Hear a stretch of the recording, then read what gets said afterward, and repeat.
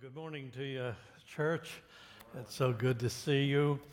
I have a lot of things written in my Bible, but I was meditating on one phrase that I've written down, and I don't have the person's name to give credit to him or her, but I thought it kind of ties this thing in of what we've been talking, the goodness of God and how there's always hope in the walk for hope. And what the words are is there is a window. Through its glass, I see the history of your presence, the future of my hope. Never have you left me, never will you forsake me. Those are wonderful words, and I think the older we get, the more we realize just how true they are and the goodness of the Lord.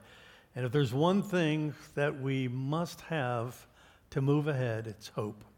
When a person loses hope, there's an awful lot of things that go on, some dark thoughts, and we want to give people hope. And praise the Lord for the hope that we have in our Lord Jesus Christ. Well, as Lisa said, this is part 3 of our 3-week series in John 17, and I'd invite you to turn in your Bibles to that chapter if you have it, John 17. I want to thank Pastor Rob and the elders again for the privilege to stand in this pulpit. You really are a wonderful congregation. That's not fluff. I'm just telling you the truth. And you're serious about the things of God, but you can also sit back and laugh a little bit. And it's just nice to have that kind of balance because it gives the pastor a lot more freedom and liberty in the pulpit. So thank you for your graciousness. And I know Pastor Rob's looking forward to getting, as my wife said this morning, back in the saddle again, and we'll be glad to have him back in the pulpit. The key word, and you don't want to miss this because if you do miss it, you're going to miss John 17. The key word is the word glory. It's all about the glory of God. I want to challenge you to think this morning. There's a lot of motivations for doing what's right. There's a lot of motivations for living for the Lord. Judgment seat of Christ, the fear of God, the works, etc. But you will find no higher or deeper motivation than simply doing what you do because of the glory of God. And to me, that's what it's all about, and that's what John 17 is all about as well. Now, this prayer, as we have seen, has 3 movements to it. In verses 1 to 8, Jesus prayed for himself. Keyword glory, 5 times it's found. Then we move on to verses 9 to 19, and last week we saw Jesus prayed for his apostles. And again, the glory of God is the key. Now today we come to verses 20 to 26, and we see Jesus prayed for his church. So just imagine with me for just one moment, if you can. Just sit back and think of this potential truth. And it's this. Suppose I could say we have a guest with us today, and he's going to come and he's going to lead us in a word of prayer. And he's going to pray for you, your body, your church, your family. And that person with us is none other than the Son of God, the Lord Jesus Christ. And down the aisle walks the Lord Jesus. Now just imagine. And as he comes down, he comes behind this pulpit and he says, "Would you pray with me?" And he lifts up his eyes to heaven. He begins praying. I think every person here, youngest to the oldest, no matter where you are in your status in life, I think everyone would be absolutely glued to every word that the Son of God would say. Now, the interesting thing is he's not here in the sense of his bodily form. He is with us, we know. But what we do know is that we can hear his prayer. He prayed it 2,000 years ago. And it's his prayer for Austinville Baptist Church. It's his prayer for you personally and for your family. And so we want to hear what Jesus had on his heart when he could look down the corridors of time, for us now 2,000 years, and see what was on his heart of what he wanted his people, his church, to be. Robert Murray McCheyne has always been one of my heroes from early on after I got saved. There was something about him that just fascinated me, intrigued me, whatever you want to say. Every so often I pull the books out and I read his biography because I just want to be refreshed with this man's life.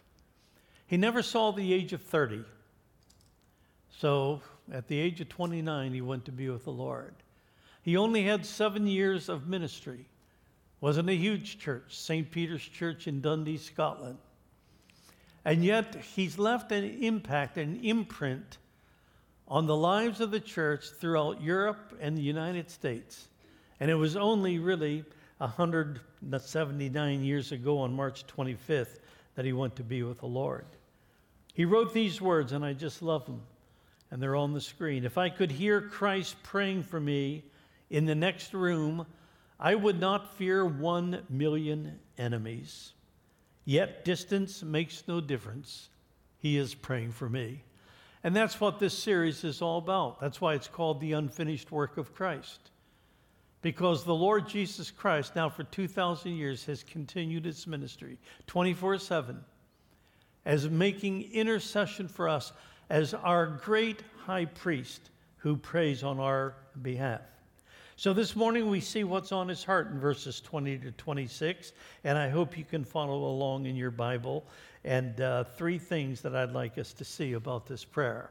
Number 1, the first thing he really prays for is spiritual unity that reveals Christ's glory.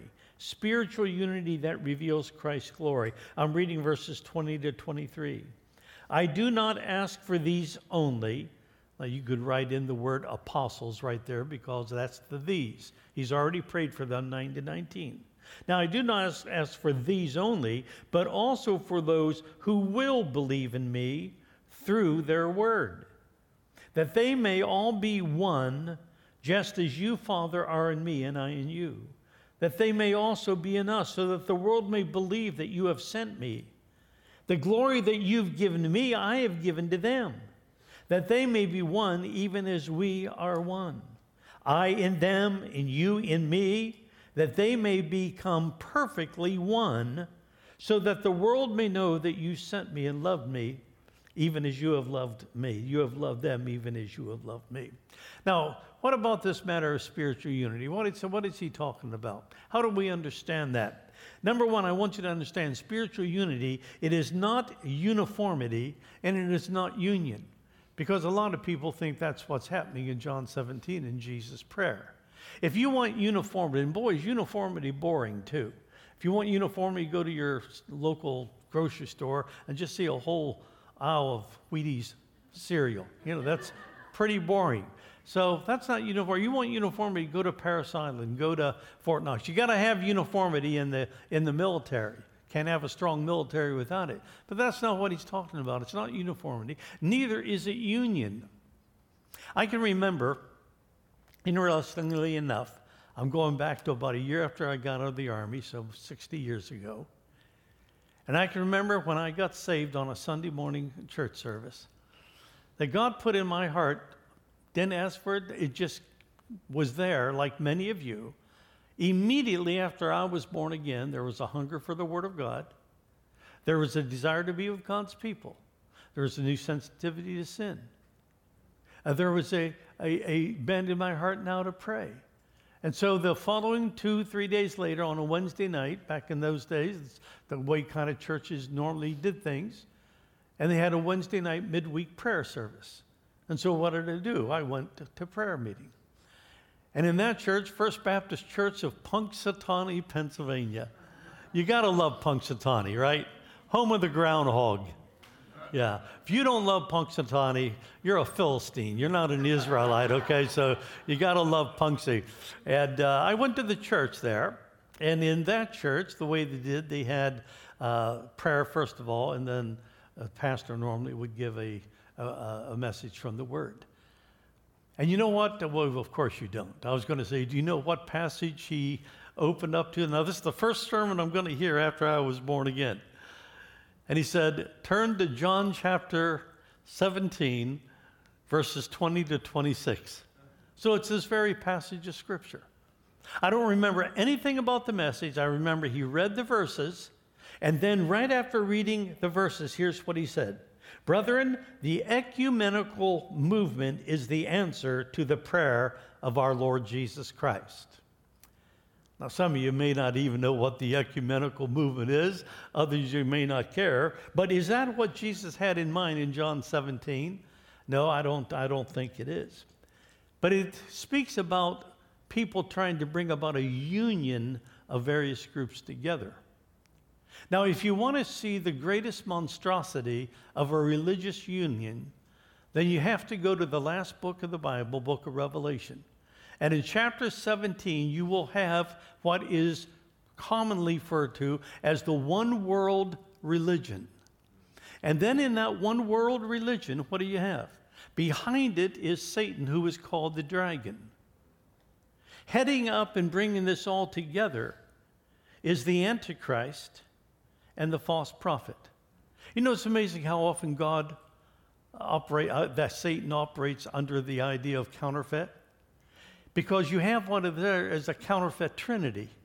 The dragon, Satan, corresponds to God the Father. The Antichrist, by the word anti means not only against, but it means in the stead of. And the Antichrist puts himself what? In the stead of Jesus Christ, the second person of the Trinity.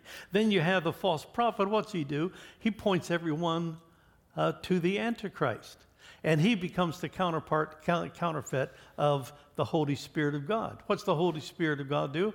He glorifies the Lord Jesus Christ. He's pointing people constantly to exalt and love the Lord Jesus Christ. So if you want to see union in its ultimate, that's what you have in Revelation 17. So it's not uniformity and it's not union. So if it's neither of that, then what is this spiritual unity that he's talking about? Now, it is my understanding that he is not speaking so much about what Pastor Rob spoke about a few weeks ago, moving through Ephesians when he was Ephesians 4, and we treat that section kind of like, how can we all get along, and move together as Christ.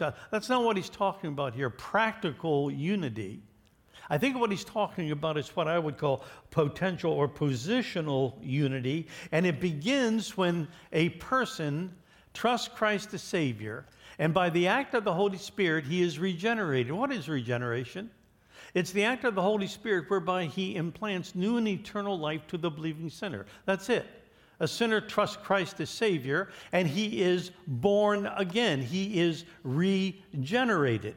And then when he is regenerated now, he is also baptized by the Holy Spirit, identified by the Holy Spirit, and placed into the body of Christ, which you and I call the church of the Lord Jesus Christ. And that is what forms the basis of the oneness. So it is regeneration that he's really talking about here. Now, just a few matters that I hope clarifies and brings us together on spiritual unity. Number one, in verse 20, notice Jesus links people in the future, that is, those who will, future tense, those who will believe on me, in oneness with the apostles. Jesus went to the cross knowing that his work that he came to do would indeed endure. He didn't have a vague idea. He wasn't left wondering, is this church going to be built? Rather, that he knew in one sense, while the world would judge him as not too much of a success, 3.5 years ministry, died the death of a common criminal on a Roman cross. They didn't look upon that as much success. But Jesus knew that through his apostles, that he poured his life into for 3.5 years, that it would do the work of God through them. Number two, verse 21 tells us that their unity would follow the pattern of the unity of the Godhead. Especially if you read John 17 over again, you'll see that he emphasizes the relationship between God the Father and God the Son. And just as the Father and Son share equality, I and my Father are one, so the ground is level at the foot of the cross.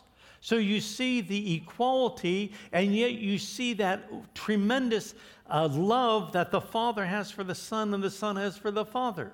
And in that same pattern, this unity that we have is a result of the work of God in the hearts of his people, where he regenerates them and places them into the body of Christ, and the cross is level, the ground is level at the foot of the cross. Now, the third thing in verse 22, notice Jesus prayed that the church would be marked by glory. Notice what he says. And the glory which you gave me, so now he's talking to the Father again. The glory that you gave me, I have now, he says, given to them, that they may be one just as we are one. So as God the Father shares his glory with his Son, John 17:5, so Jesus gave glory unto his people. Now, if I ask you, okay, help me out here for a minute. I'm going to say to you a word or two, and I want you to think of what first thing comes to your mind. Don't literally speak out, but if I say this, just what comes to your mind. I say, okay, tell me, what does it look like? You say what? The glory of God. Now, what's that look like to you? I think to a lot of people, they might think of the Old Testament, the Shekinah glory, where that glorious, radiant burst of light was so bright that man, he couldn't even behold it. It was so fantastic. But when you think about the glory that the Father gave the Son on earth, the greatest example in which that glory was demonstrated was through a weak, suffering servant, the Lord Jesus Christ. It was glory that ultimately was displayed in the ultimate radical sacrifice of love that Jesus made for us. And just as his true glory was to follow the path of lowly service and obedience and submission, culminating even in the cross, so for us the true glory is in the lowly service wherever it might lead us. So when you think of this spiritual unity, that is an answer to the prayer of Jesus. You see yourself along with the believers for 2,000 years. They are one. They are equal with each other. They are filled with the love of God. And not only but that, but the glory of God is manifested through them. Now let's look at the second thing that Jesus talks about here in his prayer. And that is what we simply call relational love in the truth of Christ. Now listen to these words, verses 25 to 26. O righteous Father, even though the world does not know you, I know you. And these know that you have sent me. I made known to them your name. And I will continue to make it known, that the love with which you have loved me may be in them, and I in them. If you trace it through down to verses 23 to 26 in your Bible, you'll see that the word love is used no less than 5 times. You see it back there in verse 23 at the end, and love them as you love me. You see it again at the end of the next verse, to see my glory that you have given me because you loved me before the foundation of the world. 26, the love which you have loved me may be in them, and I in them. So 5 things here about this love matter in the truth of Christ. Number 1, when we look at the manifestation of God's love, we see that basically, the Bible is teaching one thing here, and that is that God is love and that he loves the Son. And he loves the Son with that eternal, infinite, intimate love because God himself is love. He's satisfied in loving. He's fulfilled in loving. God is glorified in loving.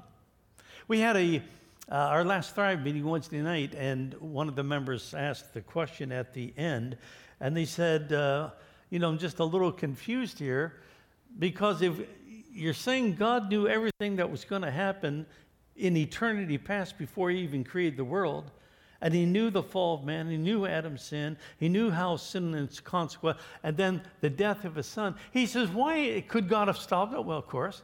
Well, why didn't God stop it? And I thought about that and gave a few answers. Then the more I thought about it, I remember the verse of Hebrews chapter 2, verse 10 came to me. It says, God is the one who made all things, and all things are for his glory. He wanted to have many children share his glory. And as I look at that, that's why we're here. God wanted a family. Why did God want a family? Because God is love. You know, there are three words that actually say in the New Testament when it says God is something. Not what he's just characterized by, not what his attribute, but three times it says God is, God is, God is. And one of those is simply this: God is love. And there was that eternal love in eternity past between the Father, the Son, and the Spirit, but they wanted a family.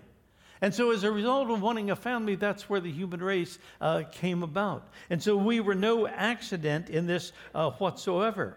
It's because the eternal God is a God of love, and he set out to create sons and daughters that he could eternally love. That's how much he loved you. You were part of that. And then he knew that sin would come. He knew of the fall of man, but he could now show his great mercy, grace, and especially his love. God doesn't manifest his love in creation. His power is, but not his love. Where is God's love manifested the greatest? Romans says, for God commends or proves or declares or makes known his love for us in that while we were yet sinners, Christ died for us. So when I go to the cross, I see the greatest demonstration of the glory of God in that humble, weak, broken body on the cross, where all the sins of the world, including yours and mine, were nailed to him. Why? Because God wanted a family. And the only way he could get his family is to have them come through the adoption of sons through the finished work of our Lord Jesus Christ on the cross. Now, that's the manifestation of God's love. Then we think further in this passage about the measure of God's love. And it's seen in verse 23 that we read a couple of times earlier, where we see this, what? That God loves us as much as he loves his own son. Now, if you go back to verse 23, you're going to see that. I and them, you and me, that they may become perfect, so the world may know that you sent me. Now, catch this. And you loved them even as you loved me.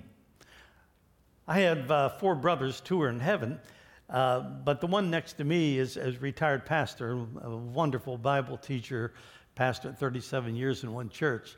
But we were starting to talk on this, and I said, John, do you think God loves you and me as much as he loves his own son? He wrote back something. The first thing, it's too late for a question like that, or something like that. But we talked for an hour. Well, she didn't talk. We texted back and forth for an hour. And then, we talked about, are there degrees of God's love? And then we went to the subject. I said, do you think God loves you any more now that you're saved than you were when you weren't saved? God so loved the world.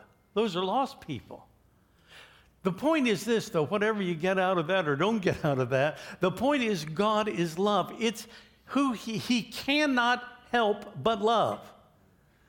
And that love will never contradict any of his other attributes like holiness, justice, or even wrath. So God has all this together, and one will not violate or contradict the other. But it was God's love which sent Christ to die for them, and those who respond to that love at the cross, the warmth of the Father's heart is entered into the believer in the sense of the deepest sort of spiritual communion. The Apostle John was so caught up in this when he was writing his first epistle. He said, behold, what manner of love the Father has bestowed upon us, that we should be called the sons of God. Isn't that a beautiful verse? Do you ever respond that way? Behold, just taken back with it as were.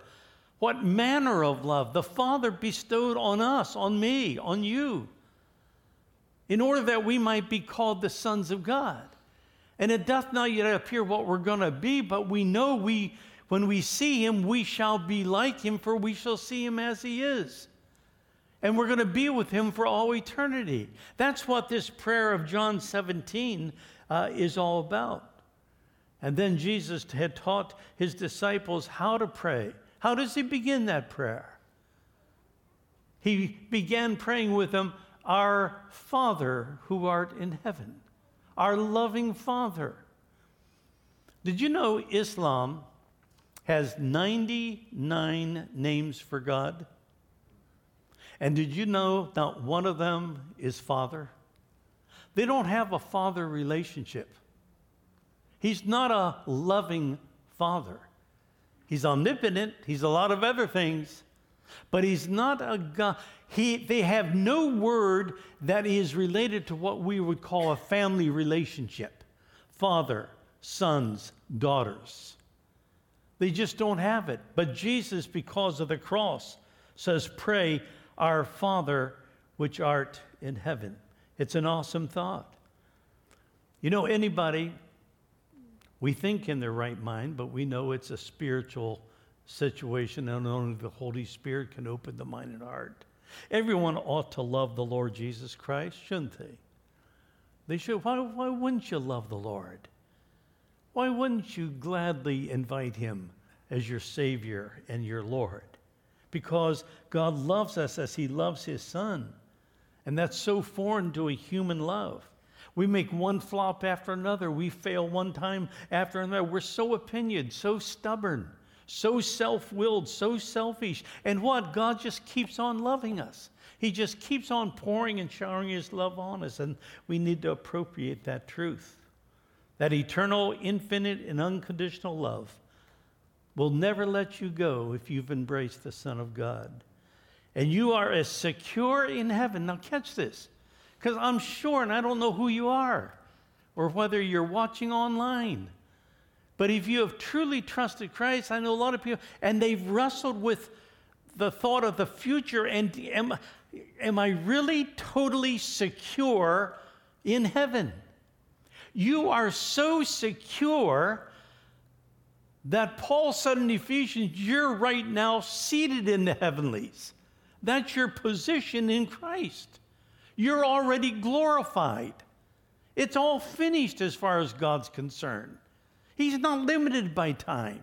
He's the eternal God. And you can never, because of his great love, you can never lose that eternal relationship that was established when you were born again of the Holy Spirit. Remember the old hymn? Oh, love that will not let me go. What beautiful words they are to that. I rest my weary soul in thee. I give thee back the life I owe, that in thine ocean depths its flow may richer, fuller be.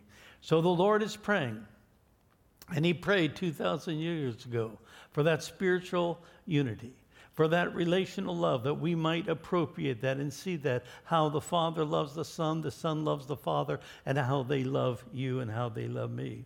The last part of this prayer, verse 24, eternal destiny through the prayer of Christ. Eternal destiny through the prayer of Christ.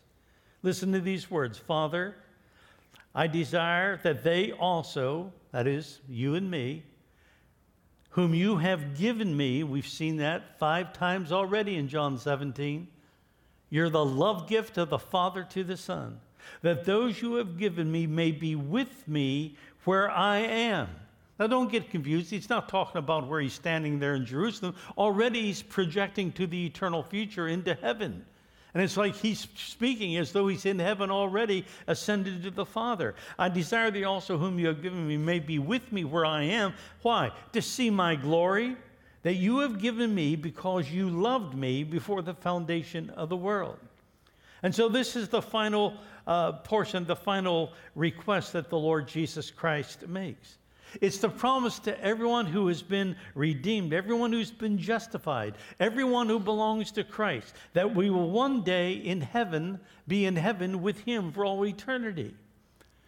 Now, you know what the amazing thing is? It's not a struggle in our heart that I want to go to heaven or that you want to go to heaven. I mean, if there really is a heaven and a hell, and there is, and you're going to spend be in one of those two places for eternity, who wouldn't want to say, I want to go to heaven? But the amazing thing is that Jesus wants us with him in heaven. He knows all about us. You have no idea what a lousy person I am deep in my heart. I'm not what I used to be. Thank God. I'm not what I wanted to be. But I'm thanking God I'm not what I used to be. And that's the way we're all growing, aren't we? But who would stand and say, I have no flaws or failures? Up and down, so opinionated, so sinful. And yet Jesus says, I want them with me for all of eternity. And if you struggle with self-worth or self-image, or you've been told you're not worth much, God says you are worth more than the whole world. What shall it profit a man if he gains the whole world and loses his own soul? Or what shall a man give in exchange for the world? You're worth more than all the riches of this entire world, and you need to feast on this truth. Now, what gives us value is not intrinsic to us. It's not because there's something special about who I am or you are. It's because we are in eternity past, the Father's chosen love gift that he gave to his Son. You are the love gift of the Father to the Son, and he chose you in eternity past. And Christ died for our sins, what? Before the foundation of the world. Now let me bring it down to this. How many times have you gone to a store or somewhere and you bought something you think, well, I think I'd like to do this. I'd like to buy this. You buy a new shirt. You buy a new blouse. You buy a new this and new that, okay? You buy a new car. It's got to be one of the most depressing days that I would point in my life, the time I bought that new car. It was totally depressing. You long for this car, and then you get it, and you walk out, and then you're thinking of the monthly payments for the next 36 months. And then, then you start driving the car, and what happens? It's just like the former car. It's no big deal. I remember that. I had a 48 Chevrolet that I remember getting the first brand new car, 1966 Chevy 2. Man, was that a cool car. I had it one day, and I'm thinking, why did I buy this? 3 years later, I did the same stupid thing. I moved up. I bought a Chevrolet Malibu. And, and it doesn't mean that much to you. But what gives something really worth is when a person that you love with all your heart, and they love you and you know it, the most intimate family relationship, husband, wife, parent, child, whatever it might be, and then that person gives you a gift from their heart. And sometimes it's just a little Mother's Day card that says, Mommy, I love you, or Daddy, or whatever it is. It has no intrinsic value, but you treasure that. You even put it away. And every so often, I've got a file. I've got a file. It's called my encouragement file. If I get down, and I don't get down very often, honest to goodness, but if I do, I pull out some of these things from the past. And all of a sudden, it gives me perspective. Because somebody who loved me expressed that love and gave it to me, and that's what gave it such worth. I was sharing with the 830 congregation. I remember when, I'll say it's about 10 years ago, I was speaking up at a missions conference in Toronto, Canada, and Meryl and I came back home, and as soon as I drove in the driveway, I saw that the door was slightly open, and I said, I don't leave the door open when I go to Toronto, Canada.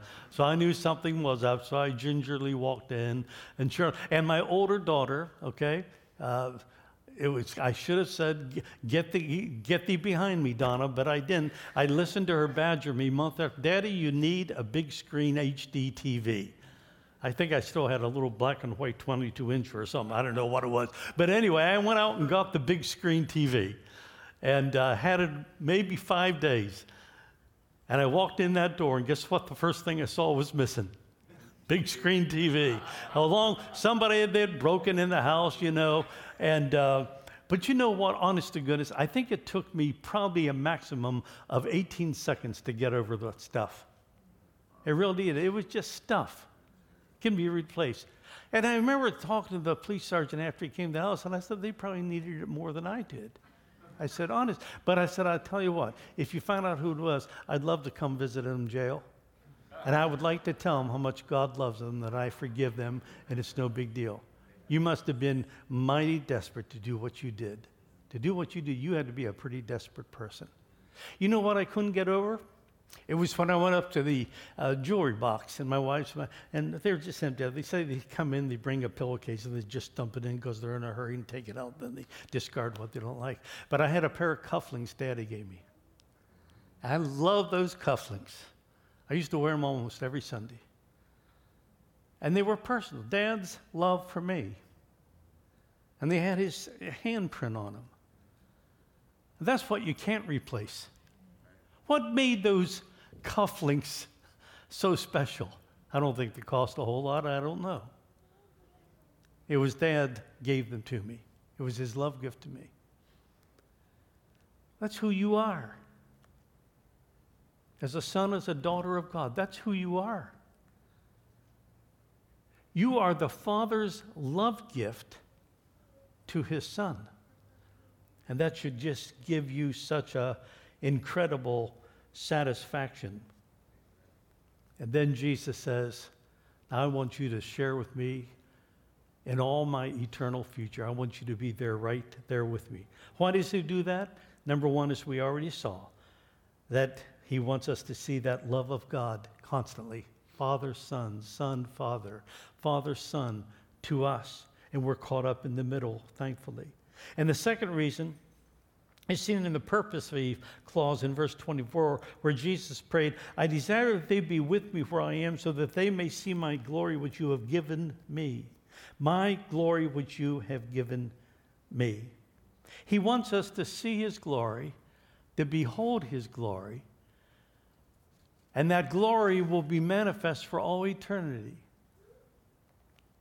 And so every time a saint of God leaves this world, please think of it as an answer to Jesus' prayer. And I want to tell you something, and I know this is true. There's no person in heaven who would ever come back to this sin-cursed earth if he had a choice, or she. Never. Yeah, we weep when we lose. We weep not as others who have no hope, but we grieve. Well, we ought. I remember my sister, I don't know how many times she said to me as a widow, how she said to me, you know, thing that gives me the great, that just keeps me going on, is Jack would never want to come back. He's sharing in that eternal glory. And it makes such a difference when we have that hope. So your eternal destiny, it's based upon and it's secure because the price that Jesus paid, his precious blood, his life. It's secure because of the promises Jesus made. I give unto them eternal life, and they shall never perish. Neither shall any man pluck them out of my hand. I'm going to the Father, but I'm coming back. And if I come back, I'll receive you to myself. Why? That where I am, what class? There ye may be also. That's the promises that he made. And there's many, many more. And so we're eternally secured. The price he paid, the promises he made, and now this prayer that Jesus prayed, that they shall be with me and behold my glory. We're going to close this out now, and we've been thinking on the glory of Jesus. And it's so enthralling, it's so vast, we can't even scratch the surface. But that glory is so great that it will occupy the attention of God's people for eternity. Now, we're not going to be sitting around, with a strumming on a harp and just sitting in church and beholding glory. We're going to do a lot of stuff. Heaven's going to be wonderful. I'm going to be able to golf and hit a ball right down the middle, about 240. I'm not going to mention any names, but they'll have to keep it on a scorecard too. But think about this. Because of his glory, John wrote this in Revelation 21, and we won't read it all. I saw no temple. This is your future. This is where you and I are going to live someday. And I saw no temple in the city, for its temple is the Lord God, the Almighty, and the Lamb. The city has no need of sun or moon to shine on it. Never seen another sunshine or the moon. For the glory of God gives its light, and its lamp is the Lamb. So you walk into a dark room in your home, but you know where all the switches are. What do? You go and you switch the lamp on, and the light comes on. The light flows through the lamp.